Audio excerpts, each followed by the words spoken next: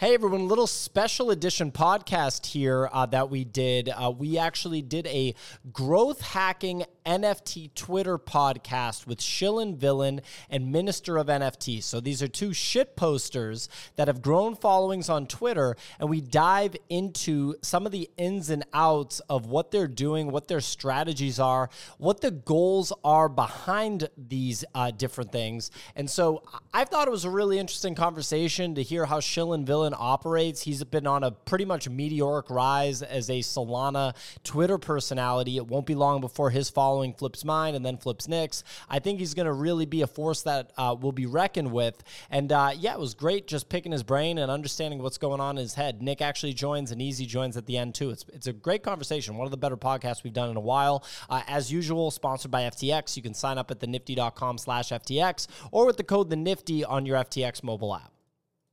Good evening, ladies and gentlemen. Doing a little bit of a different show this evening, calling it Growth Hacking NFT Twitter with Shillin Villian and the first ever space featuring the Minister of NFTs, also known as Mini. This is going to be a lot of fun.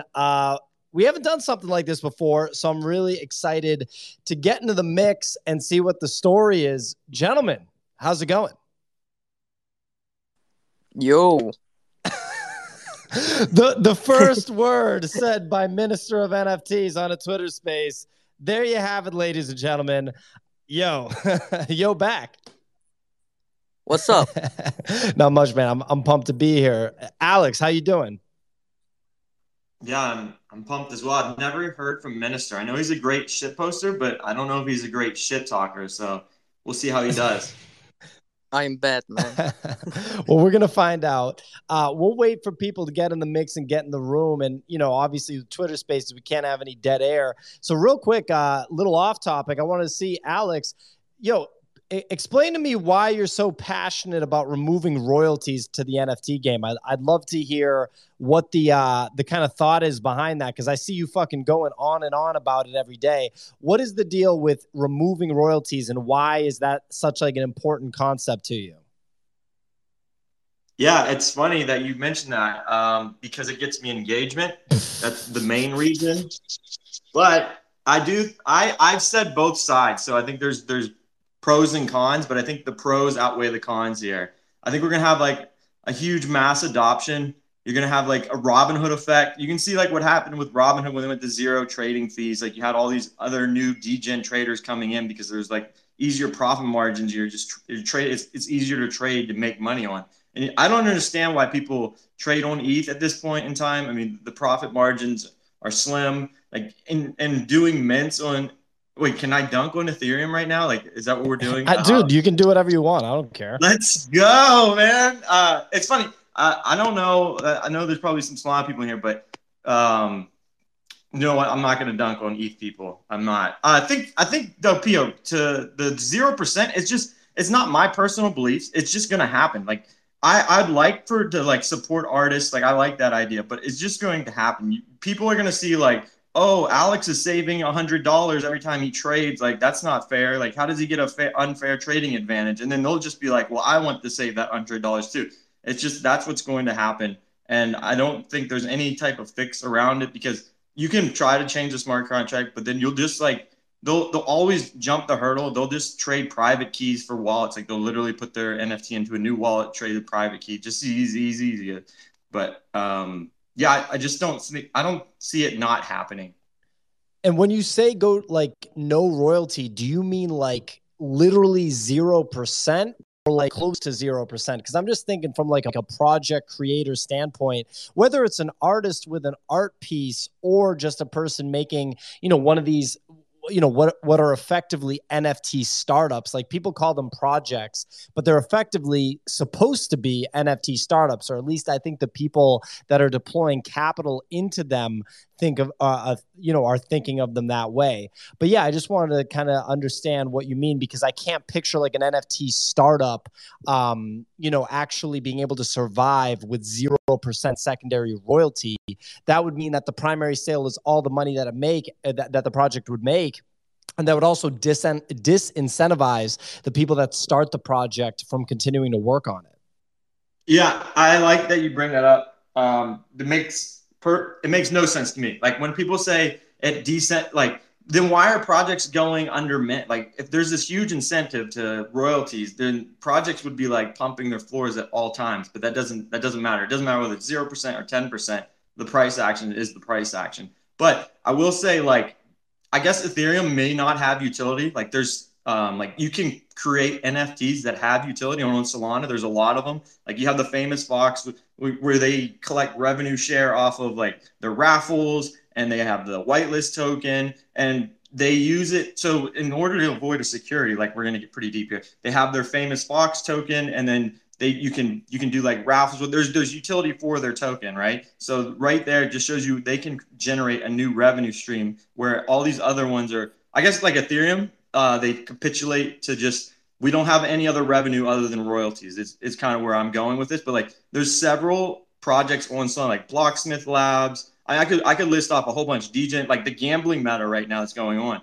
Degen Coin Flips paying out all their holders. Like they have another revenue stream outside of this fallback on royalties. And I think it's not like I'm against it, right? But I just don't see how we stop it. If you can tell me like a scenario on how to stop it, then I'd be like, oh, okay, then maybe this won't happen. But I don't see a scenario in any way to stop it.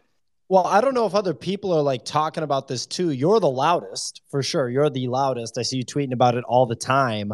And it just has me thinking. So like, I didn't know that there, like, we just kind of think about things one way.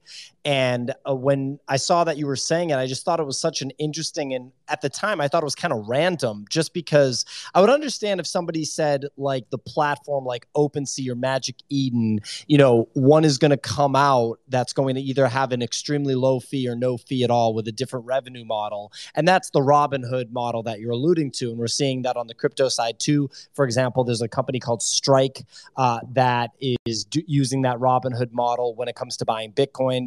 The founder of that company, Jack Mallers, describes it as the race to the bottom that Robinhood innovated. And that company is not worried about revenue at all. They're only worried about adoption. And that's why they're spreading Bitcoin to Central America, to Africa, to Europe, to countries that actually, will value a currency like that, right? But when it comes to like the creator of the NFT having a zero royalty and your level of confidence that we're going to get to that, and the idea that there would just be a different revenue model where the project or the company, the business, whatever you want to call it, on the NFT side would be able to generate money for that business, generate revenue, and it doesn't impact the people that are participating in the market, the people that are actually trading the NFT. I don't hear a lot of people talking about that. And I think that that's interesting and possible. I'm just thinking about it for the first time right now. So I don't have like a path to get to that. So you're saying that you actually think that that would be possible? Absolutely. Projects already, like you can talk to some founders, and some founders are like, yeah, we have several sources of revenue streams. And the ones that don't are the people that are really against it. And you can you just think of like Mechaverse, what is it? Hype Beast. I mean, you look at these. You're naming like the shittiest projects, but yeah, go ahead. Yeah, but I'm going like I just want to say like the secondary volume. Like, do you think they deserve the royalties on those? Probably not. And imagine if that secondary they went into like real projects, like like the Basie Macy doodles. Like, what if we had all that extra liquidity going into real projects? Because now it's just like wasted funds. And where did those funds really go when you think about it? Yeah. I mean, that's fair. I guess I always just thought of it as the way of the world, and actually part of the benefit of NFT technology, right? Because I think it was sort of modeled on the art side, because artists in the past would make a piece, and then if that piece appreciated and it was sold on the secondary market, the seller of the piece, like the person that had bought it on the primary market from the artist that sells it, they reap the benefit of the appreciation, and the artist didn't actually get any of that. That's what people commonly reference when it comes to the royalty.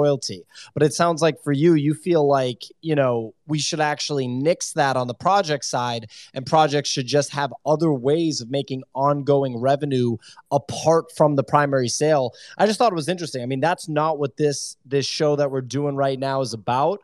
But I just wanted to maybe warm up with that because I thought it was fascinating. Is there anything else you wanted to say on that point before we move on? Yeah, I do. I understand the artist, strictly the artist, and that was kind of what it was all based upon. And they get royalties on their art forever. But I mean, I just don't see a scenario on how you can prevent people from paying 0%. That's the real issue. And so it's just going to capitulate to the 0% because there's no way to stop it. Gotcha. So you're just talking about, because of the competitive nature of the market, you're just at the point where you're like, all right, well, this is going to happen. Like you're just, your brain is at the point where you're like, it's going to happen. So once it happens, everybody else that doesn't, get to, you're using the term capitulate, but I would go as far to say like just adapt to a new market standard. That person's going to get wrecked. Well, hey man, you got me thinking. I didn't know I was going to start thinking about that, but that's really interesting to kind of stew on. So on to what we're talking about today. So this was set up by the product manager at the Nifty, Elizabeth, also known as Laguna Carta. So shout out to Elizabeth. And I think that she thought it was going to be useful for us to discuss the idea of growth hacking Twitter. I see Thread Guy in the crowd. Shout out to Thread Guy. He's someone that definitely knows all about this. If we end up opening this up to speakers and he's still around, I'll definitely invite him up. And if he wants to, he can pop up. But I look at you, Alex, as someone that's kind of bust on the scene, and you know what you're doing with this. Also, Minister of NFTs, kind of a different flavor of it, but the same direction nonetheless. So the first thing I wanted to ask before we even get into like the whole idea of building a following on Twitter and everything is I just want to ask, besides having fun, because obviously people have fun, people shit post, people post memes, people post funny tweets, people do things that are just for fun. So I guess besides fun, like, what is this whole thing about? Like, I'll ask you, Alex, first. Like, what is your motivation with all this shit? Like, what are you trying to do?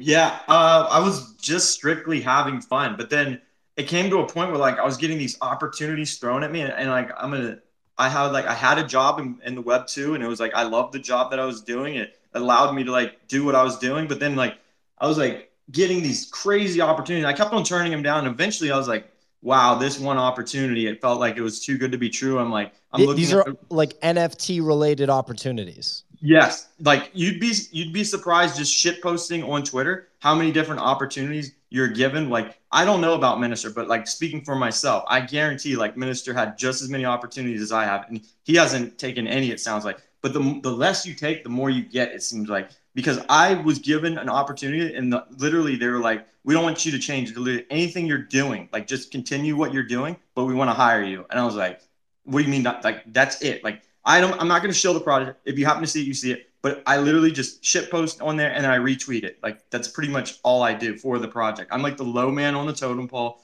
It's not like crazy pay, but it's like I feel like I'm supporting what I would say like a Web3 company. Like we would want this in our ecosystem. So you actually got a job solely because of your shit posting, right? And now are you still doing that? Is that like, are you making sizable comp for it? Like, because I don't know what it is, right? So I don't know if your job is like quote unquote marketing. It ain't working on me. Like I don't know what the fuck you're talking about, right? So what exactly like is that something you're still doing? And how did that work once you started doing it? Yeah. I am working there, and they have VC. All right, they have some VC funding from like Coinbase, Google, Facebook. They have 10 developers, 2 founders that are like successful startup, and then they were like, "Alex, we want you to be like a shit poster." I'm like, "Dude, say less. Like that's all you want me to do." So like I'm not the person that probably should be talking about the project because I'll mess it up. So eventually, like you'll hear from it, but dude. We're in a bear market. There's like no shot they're going to launch in this. And they have like such a long runway because you heard who's VC funding them. Like you got people that just want to give them money. So not only do people want to give them money, they get to pick like which VCs are going to give them money. That's like the position that they're in. And then like I positioned myself into that position too because I had like several opportunities that paid more than this, but I was like, this isn't right for Web3. So I just kept on passing and passing. And I wasn't even going to do a Web3 job. Like I said, I liked my Web2 job and I could go back to it tomorrow. But then I was like, given this one, I was like, this seems too good to be true. I took the leap of faith. So I've been at it for like 3 weeks. And I know like I'll cover this too as well. We went to like NFT NYC and I didn't meet a lot of people. That's only because we had like a ton of like, I was new to the company and like the company itself already had prior arrangements with everyone. So we went to a couple of like NFT meetups. But like other than that, it was like a lot of like private one-on-one conversations with individuals. Okay. Okay. It's interesting to hear you talk about the whole thing. You're like very vague and very cryptic about everything that you talk about with that. So hopefully when we start diving into like actually growing like on NFT Twitter, you'll be a little bit more specific. But Minister of NFTs. So I know that you're someone that Alex looks up to. I'll ask you the same question, man. Like, what is the whole thing about? Because I'm pretty sure when I followed your account, it was like your tweets were protected or something. I don't know if it was like private or something like that. So I would just love to know, like, is it just for fun? Is there any other motivation, or is this just like, yeah, I have fun doing this. That's it. That's my thing, Well, basically, I have no bigger end goal. I just make memes and having fun and entertain people. That's it. That's it. And so I guess if somebody came and actually wanted to pay you, if that opportunity came about, like in a capacity that you thought was reasonable and not something that would hurt your identity in the Web3 space or the NFT space, is that something you'd entertain? I have rejected every offer until now. Yeah. No. They all paid offers I have rejected. Yes. Okay, but that doesn't directly answer my question. Like, is there a situation where you actually would accept payment for doing this? I mean, it sounds like Alex was able to find some scenario where he's just literally able to, post funny stuff and make it a job. Is that something that you would entertain if you felt it was right, or is that just on principle not something that you would ever do? No, I haven't think about this, but I don't think I will. No. All right. Well, you heard from the man. So, Alex, a lot of people, I think, have kind of noticed your come up in the Solana space as, it's funny to see the cultural differences, right, between the Ethereum NFT peeps, like people, and the Solana ones. Like the word influencer gets thrown around on Solana, and it's almost like a job title, like software engineer, as if it's like something that people go to college for or something. It's like it's different, right? It's strange. You don't really hear that with Ethereum, but it's something that gets thrown around on Solana. And so I'm curious, do you have any perspective, that you would kind of want to put out there if other people are looking to build followings on NFT Twitter, Web3 Twitter? What perspective would you share with them, given how quickly you've been able to build the following and become a quote unquote influencer on Solana, since that seems to be a job title, just like, being a mailman is? Yeah, so I want to clear the air here. I'm not an influencer. Influencers are people who influence you to buy things. You probably won't. I probably can't influence you to buy anything. So I wanted to clear that out. But if I wanted to grow a following, this is like the first step I would do is like tweet underneath influencers because they're not funny at all. So those people will, you can literally just make fun of them and just steal their entire audience. I think that's like I got started, was just stealing like people that were quote unquote influencers and they just aren't funny. Yeah. I can confirm this. Yes. Okay. Nice. Okay. And I guess, Alex, is there anything else, so thank you for sharing that perspective. I'm curious if there would be any other, like, anything technical, any techniques, anything besides saying shit that's funnier than what an influencer said in response to their tweets. I'd love to know if you have any other perspective beyond that. Yeah, consistency is the number one. And it's funny, right? Like everyone's like, but dude, this got me a job. Like if you are consistent and you stick with it, you'll get, I'm telling you right now, like my inbox is blown up with like opportunities. Like everyone wants to like get someone who can get engagement. And all it is just like being consistent and being nice to people. What I've noticed, like, and not like, I see like a lot of like flattery. There's like a difference between being nice and being like flattering. Like flattering is like a big turnoff in my opinion. So you shouldn't flatter people, but you should be nice to people. Like if you're just flattering someone to get their attention, it's not going to work. Like if you see someone that has like a big following, you're like trying to be flattering, it's not work. But like it's more important to like treat everyone equally. Like if someone has a big following versus like someone has a small following, like recognize the person that has a small following the same way you recognize someone that has a big following. And then there's like you build these like incredible bonds of mutual respect, and you like just start building them out fast as fuck. And you should not actually concern yourself with trying to like please someone because they have a big following. That's actually going to like make all of your you know what you're doing? You're like disrespecting everyone else involved. Like you're like, well, Alex really doesn't respect me because he's like showing favoritism to this person just because. So if you just avoid that route and treat everyone as an equal individual, you'll have like a lot more people that want to treat you as an equal individual.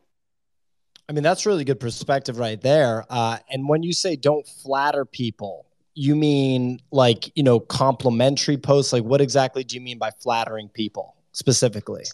Yeah, so that kind of goes back in like you're discrediting everyone else. Like if you go around like if I'm like PO's like the best host in the world, I'm like literally saying everyone else is the worst, and I'm only saying it because I see PO like host all these spaces, and like maybe it's true you do have like I like my personal like you, but anyways. Are you trying like, to flatter me right now live? I'm trying to give an example without You're breaking your own rule. Yeah, I'm trying to do it without like using names, but I'm just like using the example so people can get it. Like that's gonna like discredit like Easy. That's gonna discredit like all these other amazing hosts if I'm like flattering people. So I think it's more important that you just show mutual respect to everyone, no matter like their position. Okay. No, I mean, look, I don't think I ever thought of it that way. I also feel like you're teaching a class on how to like attract a mate right now. I feel like I'm in the Alexander Art of Seduction session right now or something like that, you know, with you're like telling me to basically neg influencers, right? No, but like I do think that what you just said is really good perspective. Do you like you talked about being consistent? Do you tweet like on a schedule, or is it more so like when you just think of something, you just put it out there on Twitter? Like what goes into the tweeting side, what goes into the spaces side? And, you know, I have some follow-up questions about spaces that I'd love to get the answer to too, but let's start there with the tweeting. Yeah, I think it's like Minister knows as well, but like consistency, and I'm personally a fan of quantity over quality. Like it's just like when you play basketball, bro. Like like, give an example. Like when I shoot like 100 shots and like in 30 minutes versus like I like try to aim the shot and only shoot one shot and one in 30 minutes is like I'm gonna get way more out of that 100 thought. Yeah, I'm gonna like shoot a whole bunch of bricks and maybe I won't hit every single one. Maybe that one shot I shot in the 30 minutes I hit, but I'm probably gonna hit like at least 10 of those 100 shots. So that's like my whole thing. Like and there was a point in time I was like super nervous. I'm like, is this one like I went through this weird phase. I'm like, do I really want to tweet this out? Now I just blast them. Like I just literally comes to mind. Don't even think twice. Misspellings, wrong punctuation. They're going out. Minister, any thoughts on that? Anything to add? For me, it's the grind to earn model. Just put out as many as you can. Yeah. All right. So you guys are, you know, come from the same school of thought. You know, Alex, with spaces, you've become a bit of an enigma on the Solana side. I noticed you hosting spaces that have hundreds of people in them, and the title of the space is like a comma or like a period, you know, and I don't totally understand, you know, where that comes from. It feels like you're trolling, but obviously people are interested in listening to them. Is there a similar technique when it comes to spaces? Like, are you just putting in a lot of time on spaces and talking about random shit and trying to see what people are interested in? Like, how do you go about that? Because that's a totally different thing, right? Like, writing tweets is one thing you're writing versus what we're doing right now is like podcasting, right? It's like you're actually broadcasting your voice and talking to people, having a conversation. Totally different thing. You're doing both. What's the approach when it comes to spaces? Yeah, absolutely. I want to, so I've been like learning the spaces as I go, and like I've been making like clickbaiting like spaces, and I could get the spaces bigger, but I want to like create like such a very solid foundation that like no one's gonna click on it. So maybe I should like, I don't know, I'm trying to make it uninteresting, but I guess somehow it became interesting. That's like called the period. Like I was trying to like set the bar as low as possible, and only people that would like want to be in would be in. It's like kind of my goal, and I don't want them to like. Before PO, like, I don't know, I used to always call it like, okay, Bears is rugging. And then like a whole bunch of people would come in, but they weren't coming in because of the content. They were coming in because it was like the title was clickbaiting. So what I'm trying to do at this point is like create the most unclickbaiting title possible. Because I want it like an authentic audience versus like one that's just like based off like what the title's called. I don't know if that helps, but I also forgot to include something like why I did what I did, what I learned about the mutual respect thing. So Can I give you a quick backstory of Yeah. like my PFP? Okay. Dude, they hired me as an advisor. I'm gonna like TLDR to the Yeah, point. they being the project that your PFP is. Right. TLDR to the point.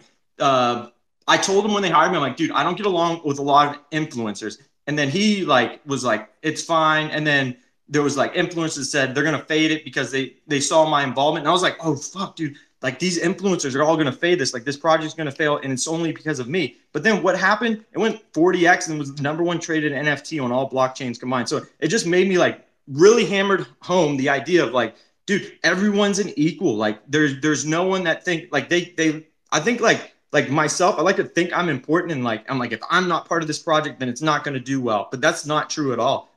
It literally no one person can dictate that, or even like a group of individuals. I mean, that's a humble way of looking at it. Back to spaces, because you host a lot of them, right? So you're participating as an actual contributor. You speak on a lot of them. I see you speaking on Easy's show almost every day, right? And I see you doing your own thing, hosting those spaces where there's like the weird titles, you're changing the titles, all this different stuff. You also listen to a lot of spaces. I see you listening to our show almost every day, full 90 minutes, just chilling there. I see you listening to other Solana shows. Like I just commonly see you participating in this live podcast sector of the NFT space, whether it's Solana or ETH. I know that there's like this weird divide between the two and like almost like a political thing, but you're out there on both sides. I, as a host myself, would love to hear some perspective, like from your side as a listener. What do you think makes for good content in this live podcast format? And also, is there anything that you really particularly enjoy listening to in spaces that you think contributes to large audience sizes? Yeah, I think talking points, like having talking points and then like being consistent will also, I think that's like the number, like going back to tweet, just being consistent. Like it's you are like the most consistent in every single, and then you have like almost like a script you run through, like, and you're like, you become like almost normalized to that. And I think what you guys are doing is like kind of would be like a goal for anyone that would set that up. And like it looks like Easy's in that rhythm now too, like Monday through Thursday, and like it almost becomes like a program. And then eventually like people start catching on and just keep like almost like a snowball effect. I do want Pio, like I want to switch it and ask you some questions because I feel like no one ever asked about Pio. Sure. I mean, absolutely. But before you do that, just can you answer my question, but without me or Easy in the response? Like outside of me and Easy, what have you heard from other shows, other spaces, other content in this live podcast format that you think performs well? And then you can ask me anything, buddy. Yeah, absolutely. It's literally the talking points, and I like to hear from other, like, so I can get more perspective. I think it's important for me to like go outside of my comfort zone. Like, I try to join like the most random shit, so I make sure I get like cover every basis. And like the spaces I host are literally just me walking my dog every day. It just gives me. I'm like just. It's like a 3 hour walk, and it just gives me like it makes the walk very easy because then now I get like my steps in for the day, and I'm like selfish because I want to like talk to people as I'm doing it. But that's kind of like what I do spaces and like what I look for in spaces, just doing different spaces so I get more perspective on like what I think works well. And like you can tell by like if the space is growing, then you know like the content that people are enjoying it. If the space is shrinking, then you can tell like the people aren't enjoying the content. So that's like the number one metric for me. Like if the content is good, it's just like, is the listeners growing while the speaker is talking? Well, my co-host, my business partner, Nifty Nick, who's in the crowd right now, is probably literally just, having a heart attack with how excited he is at your response right there, because that's his big metric too. So he's going to be rubbing it in my face when we have a meeting on growing our audience now. But anyway, so you said you want to ask me some questions. Go ahead and shoot, man. I don't know if you have like a whole script. Like I have a whole bunch of questions that I'm curious, like what got you into like we could start it all over. Like everything you asked me, I kind of wanted to bounce it back at you. Whatever you want. I don't have a script, dude. That was all off the dome. So, I mean, whatever you want to talk about. Yeah. I mean, I know you got involved in YouTube, but then you like transferred. Well, can we like start from the very beginning? You had like, I think you showed me a video and it had like millions of views on YouTube. Like it blows my mind that you can make those types of videos and then you transfer over into like crypto Twitter space. Like, why didn't you stay with YouTube if you're getting like millions of views? Like, wouldn't that pay a lot of money? The millions of views isn't on the NFT side. That was like a music video. And so, and you know, where I was the director and I was working with an artist. So that's like a totally different ball game. The NFT sector is really like segmented in the sense that, I mean, really, it's almost completely on Twitter. And then a lot of the YouTube content is either consumed by the super diehard NFT peeps, you know, or actually there's like a big sector of YouTube content that is people that are like, I guess you could say, like, not disrespectfully, normies, right? Like people that aren't actually deep in the NFT space and maybe have like kind of a surface level understanding or a surface level interest in NFTs. And they're consuming content on YouTube just because that's their native platform to consume content. But the thing is that a lot of people that make content that those people consume are not actually deep in the NFT space or are not presenting the reality of the NFT space. So what you'll get is a sort of, it's kind of like a little bit of a disconnected perspective being presented to that person. And it doesn't help that person get deeper, because the reality of things is you can say the NFT space lives on Twitter and Discord, or Twitter and Discord and Telegram.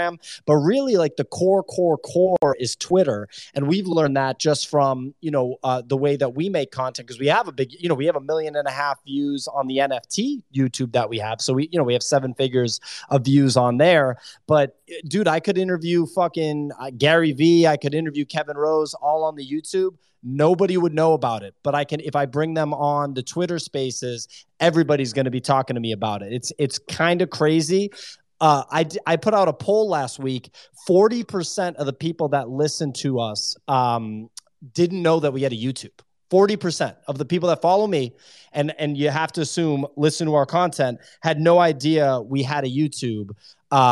You know, when we have 1.5 million views and we've had some pretty big name people like founder of Doodles, founder of Deadfellas, you know, I can go on. If I look up our guests, like there's some pretty solid guests on there. They just had no idea. And people were like congratulating me about having a YouTube. I'm like, dude, we've been doing YouTube since September. Some people were telling me that we should do a YouTube, which is hilarious. But yeah, I'll stop there. I'm rambling now. No, that's awesome. So you started off in YouTube. Did you have like a formal education on like social media? Like, I'm confused how you became like such like a great content creator on YouTube and then transferred to Twitter.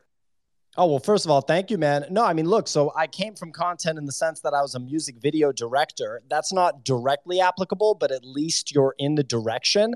And it puts you in a spot where you're paying attention to content through a lens of, you know, you're paying attention to content through a lens of a creator versus through the lens of a consumer. And so then when I started listening to podcasts in like 2015, right, when I was like 25, you know, you're listening to these podcasts through the lens of a creator.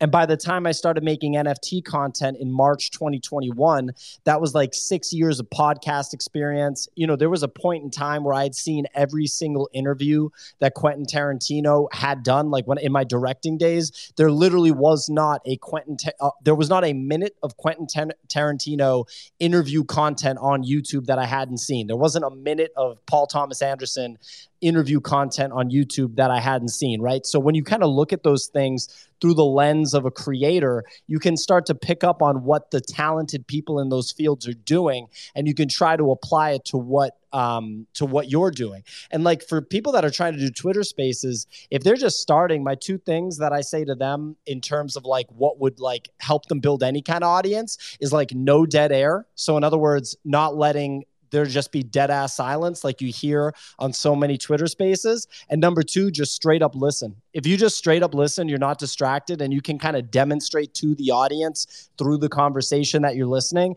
Just like if you were like on a date with somebody one-on-one, you would have a conversation and demonstrate that you're listening, and they could tell if you aren't listening. Those 2 things right there will put you ahead of like at least 50%, maybe closer to 75% of competition. You just let dead air happen. No, you're letting dead air happen right now. You're the host. If I was host, I run a tight ship. Like as soon as I end my conversation, I'm straight off. Like I 100% agree. Dead air. I'm like waiting for the host. Like pass it off to Nick, Pio. Well, look, I mean, this is not my usual show. This is like a little conversation over here we're doing. Nick, you requested to speak. What's going on, buddy?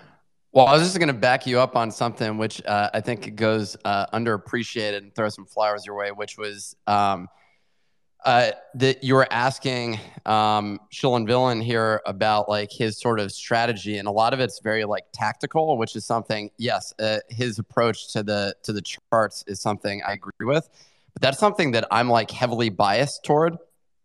And Pio ended up months ago. I was going through personal stuff, but also it turned out that initially, from the data standpoint, I was outperforming Pio for a period of time, and then it shifted, and Pio was outperforming me. And I think the only reason that I was because I had more followers earlier on.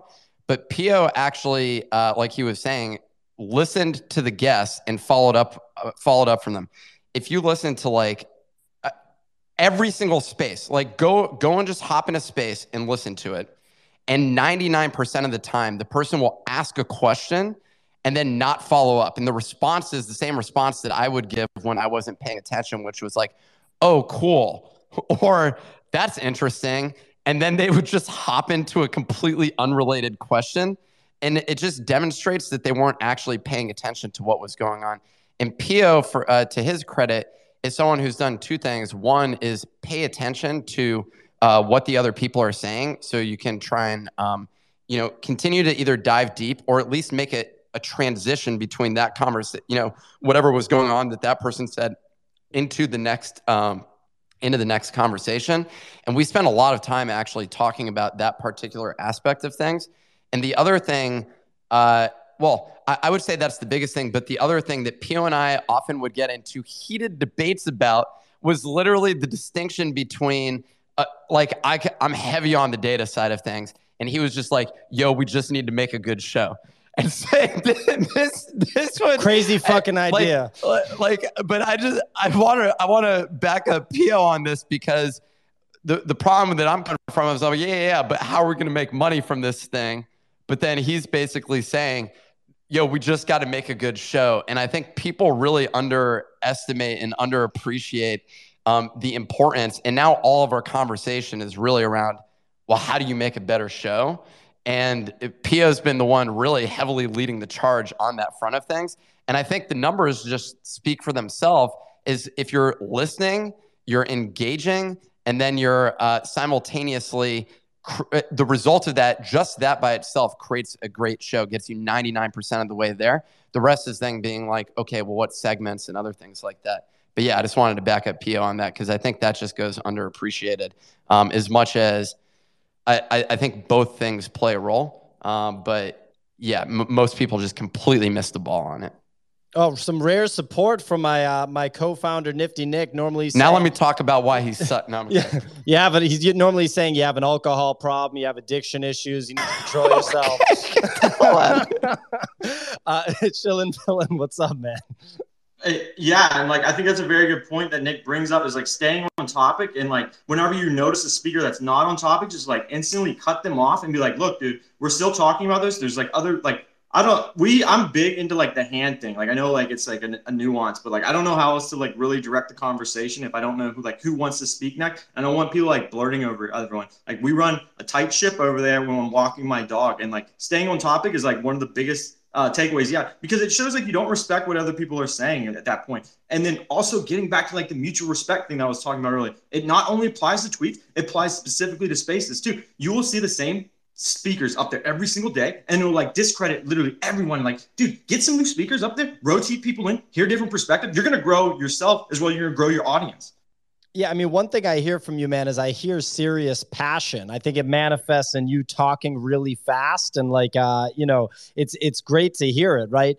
One thing I wanted to point out too is like, having a kind of agenda for what you want to accomplish with the show, because you're talking about having respect for people, you're talking about listening, you're talking about driving the show forward, no dead air. My man Easy on Solana Made Easy just before this, from 5 p.m. to 6:15 Eastern, I'm on that that show. I don't contribute that much because I don't know that much about Solana. But Easy literally had to like kick a guy off stage today just because the guy wouldn't stop aggressively shilling. Like the guy would not stop. There was no stopping the guy.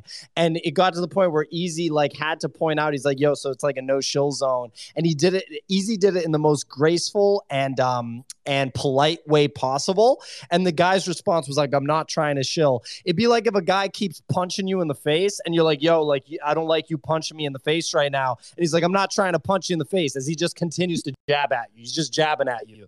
And so he had to literally remove the guy from the show. And I think that a lot of people don't understand the difference between creating content versus just like leveraging technology to do something you couldn't do before. Like, it's one thing to make a show, which is a live podcast, which wasn't possible in the way that it's possible now before Clubhouse. Clubhouse was the inception of this. I think when I look at traditional media, I think the closest thing is call-ins on shows like Opie and Anthony, Howard Stern, those kind of traditional radio shows where you have multiple participants, one host, and then they take call-ins, and the call-ins lead to like some crazy stuff, right? Some people don't understand that there's like actually making a show. And then there's just popping up on Twitter Spaces because your phone allows you to do it. And they think it's like a way to either pump their NFT asset bags, like just talk about something they bought because they want to influence other people to buy it and then sell it.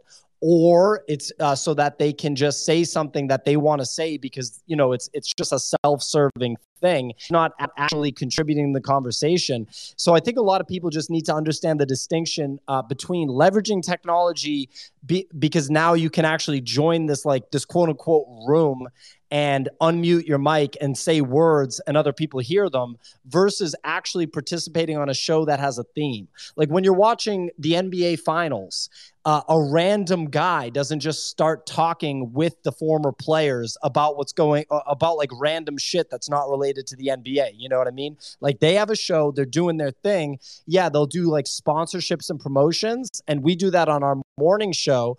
They're always in line in some way with NFTs. We're not just having like a dog food company come and sponsor us for money. And we found ways to work it into the show so that the show still works and it doesn't take away from the content, just like they do on TV. So that's why people don't understand, like projects just hit you up and they're like, yo, we want to come on your show and self-promote. It's like, what do you mean? Like, how would that work? That's like saying I want to jam a screwdriver into like a random opening that it doesn't fit into. Nick has his hand raised, then I want to hear from Alex right after. Nick, any thoughts on that or anything you wanted to add? There were two things. One, that Shillin Villian said, I think he said about respecting the other speakers, but it was actually respecting your audience, to me, was like the biggest thing, which really, and the passion that Pio was just saying did definitely come through as well. But I think it's respecting the audience, which a lot of moderators on here definitely don't. And like Pio's very focused on that. And what we did regarding what Pio, you were talking about, this sort of open format where people can come on and you don't know what's going to happen. A traditional radio show would at least have a filter for that. But what you do with that is, or what we did at the beginning was we turned that into sort of a shtick, which was basically like we knew people were going to come on that sucked, basically, and we would just throw them off. And like I'd say something like completely over the top to disarm things, kind of simultaneously make a joke, but then also literally violently throw them off the stage. Just verbally, because it was something which like made it entertaining to go to stick with, but it also ended up being like, well, how do I actually still respect the flow and let the audience know that we respect, you know, their time that's here, and we don't want this other person coming up and just straight disrespecting it in that way, basically. 1,000%. Alex? Yeah, that's a great point, Nick. Like if you come and if you bring a speaker and like there are spaces for like different things, and like I used to participate in like these like what they call bricked up spaces, and I don't like participating in them at all because like all I like to do is talk about NFTs and I annoy the shit out of them. And I think like the people that join in our spaces now are just like people that really enjoy talking about NFTs. So yeah, it's like doing a disservice to your audience if you're like just letting people take control. I'm like make jokes like we're the pilot and we're steering it, and like and they try to like bring it down the wrong avenue, like which isn't NFT related. And like I said, there's other spaces. So the only thing we normally talk about is NFTs. And if someone tries to direct it out of that, like you have to like instantly snap that off. And then I'm still working on it. I just moved them to listener immediately, and like they can leave. And like getting back like the respect thing, like whenever someone like when I join a space and like, oh, Alexander's here, like, please come up, Alexander. Like, dude, you're literally disrespecting everyone in that space when you say that. Like, you think that my opinion is more important than anyone, which isn't true at all. Yeah. Yeah. I mean, look, it sounds like whether or not you went into this wanting to make this like your career or wanting to make this like a big part of your life, you're treating it in a similar way that somebody would. You know what I mean? And sometimes that just happens, right? Sometimes people like get into something, you know, you see people like get into like martial arts or something, and all of a sudden they're just fucking competing at a high level. They're like, yeah, I never trained until I was 23. And it's like, what are you talking about? Then you got somebody that did it from when they're a little kid, and they don't get to that level. Sometimes things just kind of click, and it does sound like you have an understanding of this radio game that is the Twitter Spaces thing. You just raised your hand again. Some more fire to spit out. What's going on? Yeah, no, dude, I wanted to like, because you're trying to like understand, but dude, it came from literally, I joined a space. I didn't do Twitter Spaces, right? I only started doing it in like March or something. I joined a Twitter Space, bro, and it was 9 influencers up there, and it was just me, and I was giving my opinion. I was literally getting bullied by 9 influencers, and I thought it was gonna be like a friendly space I got invited to. It was not, and I was like, dude, Solana Spaces suck ass. Like, I'm gonna start spaces that aren't gonna be like influencer driven, and it'll like just be like a people's for the people. Like, and it's funny because like influencers get so pissed off, like they'll literally be in the crowd requesting, and I just will not bring them up because they tend to have like this thing where their opinion matters. Not all of them. I will bring up, and like I don't want to like say everyone, right? That's a terrible take, but there are like certain people that think their opinions automatically outweigh others just because of like certain aspects, which is not true. So it's very important to like going back to the whole like respecting your audience. Like, I'm not going to bring anyone up that I think like inherently thinks, and I know who they are, right? I know who they are. So it's not like I just know, like I just know them, I've heard from them, and then I realize, okay, these people do not care. Like, they'll immediately redirect the conversation, what they want to talk about, and they're not here to like participate like everyone else. Yeah, and I'm going to throw to Nick in a second, but just to add to what you're talking about, the interesting thing to think about too is the difference in the medium of actually writing tweets or writing memes or shit posting, like, you know, written content that gets blasted out, which, by the way, is the content that's native to the Twitter algorithm. Like, when Twitter started, it wasn't the Twitter Spaces platform. It was Twitter. It was fucking tweets, right? And it still is. Like, that algorithm's like however many years old, probably pushing 20 years old pretty soon here. And that's a favorable algorithm if you can conquer it. And that's how a lot of these quote unquote influencers get to that level. If you want to see what a following looks like through Twitter Spaces, like mine actually, I think would be an accurate one. And it's not as robust as somebody that's crushing it with tweets. So the thing you also have to keep in mind is just because someone has like 150,000, 250,000 Twitter followers, it doesn't mean that they have an understanding of how to actually contribute on this live podcast format. And I've experienced it where people just start shilling immediately. It's like, it's just as soon as they come on the stage, the shill meter just goes off, or they'll talk over people. They're not respecting the podcast, right? They're not thinking about it like something that's going to be recorded and listened to by somebody that's in their car. So I'll throw to Nick. Nick, you raise your hand. What's going on? I just wanted to take this opportunity to talk about our NFT project real quick. No, I'm just kidding. The thing that I was going to say was pertaining to what Shillin Villian had said about, and then I would also use your sort of term for championship attitude. It's not, you use the word influencer, Shillin Villian, which I think is just like, I don't know what that means to you, but for me, I think you're just saying like it's someone that has a lot of followers. But someone who has a lot of followers does not necessarily have the capacity to interact on this medium. So it's not necessarily indicative of that. And in fact, I have actually seen, by and large, most people, and including influencers, just don't know how to interact on this medium. And that actually is the source of much of the issues. So what we perceive when we go and see someone and they say, oh, they have 1,000 people in their room, we say, man, they have to be doing something right. Something very interesting is going on here. But that person has 500,000 followers and they only have 1,000 people listening. we've seen like huge celebrities with millions of people who follow them, but they end up driving 200 people to a Twitter space. And that's a combination of two things. One, they don't really have a highly engaged audience, like Pio was alluding to. But secondarily, they don't respect the medium. Because what happens is that space, as you were saying before with the analytics, just has incredibly high churn. So the person is coming in, they're saying, I'm not interested, and they're immediately leaving. And there's only a few variables that can ultimately drive that. But for Pio, what the phrase he always uses is a championship mentality. And I think that that's something that just a lot of people don't have, including people who are influencers. It's sort of like, I have this number, and thereby I deserve for everybody to listen to me. And that's why people are coming. And it just doesn't work that way. So I think that that's something that most people just don't recognize. Yeah, and look, we're gonna wrap here in a second because this is like my 4th hour or 5th hour of content today. But that's Alex, a championship mentality right there. Okay, is quit. He's fucking quit. No. So real quick, Alex, one of our paid mods in our Discord, Ben Green, just sent me a DM, and he said, "I got a question for the speakers. What advice would they have for someone that wants to grow their following, but doesn't have time to send a couple hundred tweets every day or spend all day in spaces?" So, I mean, I think I got an opinion for Ben Green, but I want to hear from Alex. And I see Minnie just raised his hand, so we'll throw to him too. But Alex, do you have any thoughts for Ben Green on that? You don't have a lot of time to grow your following, but you want to. That's a difficult answer because that goes against exactly how I built mine. So I'm hoping Minister probably has a better answer than me. Well, I just posted a meme, and you just have to make a relatable caption with a funny picture, and that's it. That's engagement farming.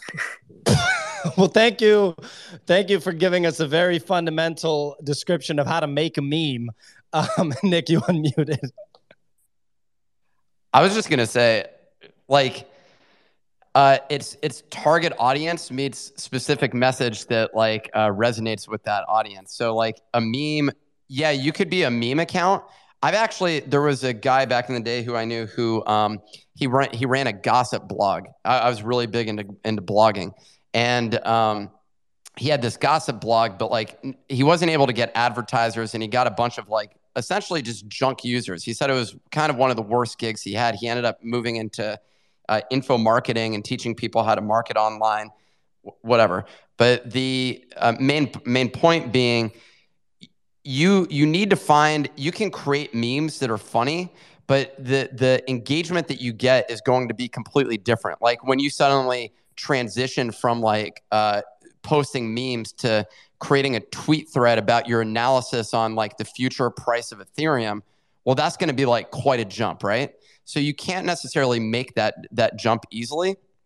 And so you end up having to find something that like actually fits the message for the audience that you're trying to create.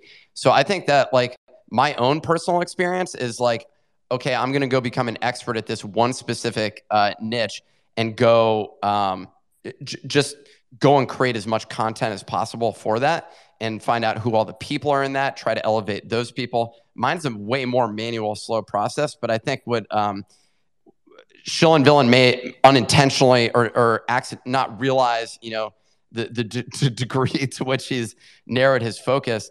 But memes work funny when you've built your audience, and they work funny when you haven't. So it's definitely a key thing to place in there. But it doesn't necessarily, if all you did was post memes, you're not suddenly going to have people paying attention to you about your Solana trades. Yeah. And look, last thing for Ben is it's almost like asking, you know, how do I get really, really good at basketball if I don't have time to get good at basketball? It's like, dude, if you want to do this, you're going to have to figure it out. And there's people that are out there that wake up at like 4 a.m. and work like 17 hours a day. And they're like, you know, crushing the gym and like, you know, optimizing their diet so that they have the most energy. Like when you get into these arenas that are skill-based arena, in other words, like the whole world is competing. It's just the same thing as being at the highest level in like pro sports or something. So when you hear these guys like Naval Ravikant and all these like, you know, Tim Ferriss, like Sam Harris, like big brain motherfuckers that are doing crazy shit, like going and doing ice baths and sauna and optimized diet and exercise and everything in between, meditation, you know, that's the arena you're in. This isn't like a job. They're just lying. When you start lying like all those guys, you know, you're like, yo, I went to the gym. I did my meditation. I worked for 47 hours today. Mark Wahlberg's like, I wake up at 4 a.m. and I start lifting weights. I got my lifting buddy, you know, and that's why I'm able to do what I do is I go to bed at 8. I wake up at 4 a.m. No, but like in all seriousness, like, dude, you like, this is the big leagues. It's not college. You're not like turning in a term paper. This is like, you know, the highest level of whatever the fuck you're doing, right? Like there's no roadmap. You do your own thing. And a guy like Shillin Villian growing his audience super fast, he's just going to flip my following in the next like month because he's not going to stop. And then he's going to flip Nick's following in like, you know, 2 months or something like that. You're just going to see him keep going. So he's cracked the code, right? He's figured out, it's not even cracking the code of the algorithm. It's cracking the code of how you can plug this into your life and, you know, have like a reasonable amount of effort, but high impact, right? Like Nick and me look at these curves and you put different things for your business in different spots and you want low effort, high impact, right? You don't want high effort, low impact. So you got to figure that out. We're going to wrap here. Shillin Villian, Minister, any final thoughts or anything you want to put out there? Yeah, thanks for having me. There you go. All right, ladies and gentlemen. No, I was waiting for someone else. So this is probably my question to you, Pio. So you're like successful in 2 platforms, and that's where I'm at. Like I can like do stuff on Twitter, but I'm like, am I going to be wasting and going back to your high impact malarkey you're just saying, am I going to waste my time if I switch over to platforms, or should I like focus on growing like it feels like if I switch over to YouTube, I feel like it's just wasting my time personally. I mean, look, probably. I mean, I know that's like a harsh answer, but the thing is like, unless you have a background with YouTube, you could just make videos and put them on Twitter. Like I told you, there were people that have been following us. 40% of the people that follow me didn't know we have a YouTube. And we post the videos from the YouTube on Twitter. So like the NFT space is a super, super, super, super Twitter native space, period. So look, for your life, if you want to be a content person long-term, it's not bad that you're going to do Twitter, but you're going to go on there. You're going to have jack shit for views, and your followers on Twitter aren't going to go there. They just will not do it. Your diehards will, but most followers are just like, nah, man, I'll be on Twitter though. So you can drop those videos on Twitter for sure. Nick raised his hand. He might have a different opinion. I was just going to say, it's always worth experimenting with different channels, but the biggest thing that you're going to run into is how do I support those different channels? And it can get really overwhelming when you suddenly shift over to those areas. I see a lot of people overextend. You end up going broad. So you're like, oh, I got an email newsletter. I got a Twitter space. I got a YouTube. I have a podcast. I have all these different mediums that I'm on. And there's, competing thoughts on this. But my general thought is like, until you've like mastered that first medium that is already working natively for you, then it's probably not the best idea to transition over. But there's nothing wrong with trying to do that. If you have extra resources, then go for it. But your mind is basically going to be absorbed with this new medium, and knowing the way that you've performed so far on Twitter, my guess is you're going to end up just as obsessed over this new channel and saying, how do I absolutely like crush this? And you're going to go do research. You're going to go check out all the other videos. You're going to end up figuring this out. So the only thing you just want to be careful of is like, how do I do that in a measurable way that doesn't just like instantly absorb all of my time and detract from what I'm currently executing on and is performing well? Alex? Yeah, that's like my biggest concern. Like I've been like a successful streamer. I only did it for like a month, and I feel like I could have made it like a career almost. Like I did it for a month, and like towards the tail end of it, I was just getting like almost to be like a job, and like people were tuning. It was crazy. I think I could like make it work, but I don't think it'll be like I will not bring in a new audience. I think there's like this Like, I think it's false. And I'm kind of curious, like, you guys are like doing these morning podcasts. You guys notice your numbers are going up? Are they staying like the same? Are you hearing from like the same people? Like, and same thing with like your YouTube. Is it just like recycled people within YouTube, like hearing from like your same Twitter people, but on YouTube now? The growth happens in kind of parallel with the performance of the market, right? Like, we're still at a stage where people are pretty much only interested in NFTs when you really boil it down, because they think that they can make money. That kind of is what it is. And so for a long time, you saw people grow big followings because they basically pitched, if you follow me, you're going to be able to make money. So we're happy with where the numbers are for the morning show. I think Nick probably is not that happy because he's like a really numbers driven guy. Like, Nick, I don't know. Do you want to answer Alex's question? I'd be curious. Yeah, I was just going to say we're failing miserably. It's a real struggle. No, I don't. I agree with what you actually said from the standpoint of like it goes with the market, but simultaneously we're playing a game against ourselves. So like if you're, it's more like golf or something like that, where the question is like, what can we do? Yeah, the market may go down, the market may go up, and in those upswings, you're going to see a lot more engagement. But there's other things that you can try and experiment with and test to see, what works and what doesn't. And even in a down market, I mean, that's like the best time because your exposure of those experiments, less people see it, but you still get data coming back. So our numbers are solid for where they're at. We're just competing against ourselves, trying to basically constantly increase those numbers. And so I wouldn't say any means possible, but with very minimal constraints. I let Easy on stage because Easy texted me with a really good point, and it's something that I didn't take into account. Easy? Yeah, so I mean, Shillin, like the big thing with the YouTube aspect of it is like a completely different audience. I've been doing YouTube with Nifty since like November, maybe the tiny bit before, and a lot of the Solana Twitter has no idea. Like I realized that when KTC was like in awe that I had even done any of that content, and he just left. But yeah, I think that's probably the most interesting thing is like it's a completely separate audience. And like when I look at Cody and Jersey and I talk to them a lot about stuff, a lot of their communities are very focused on like the YouTube audience and tuning into live trading and some of that other stuff.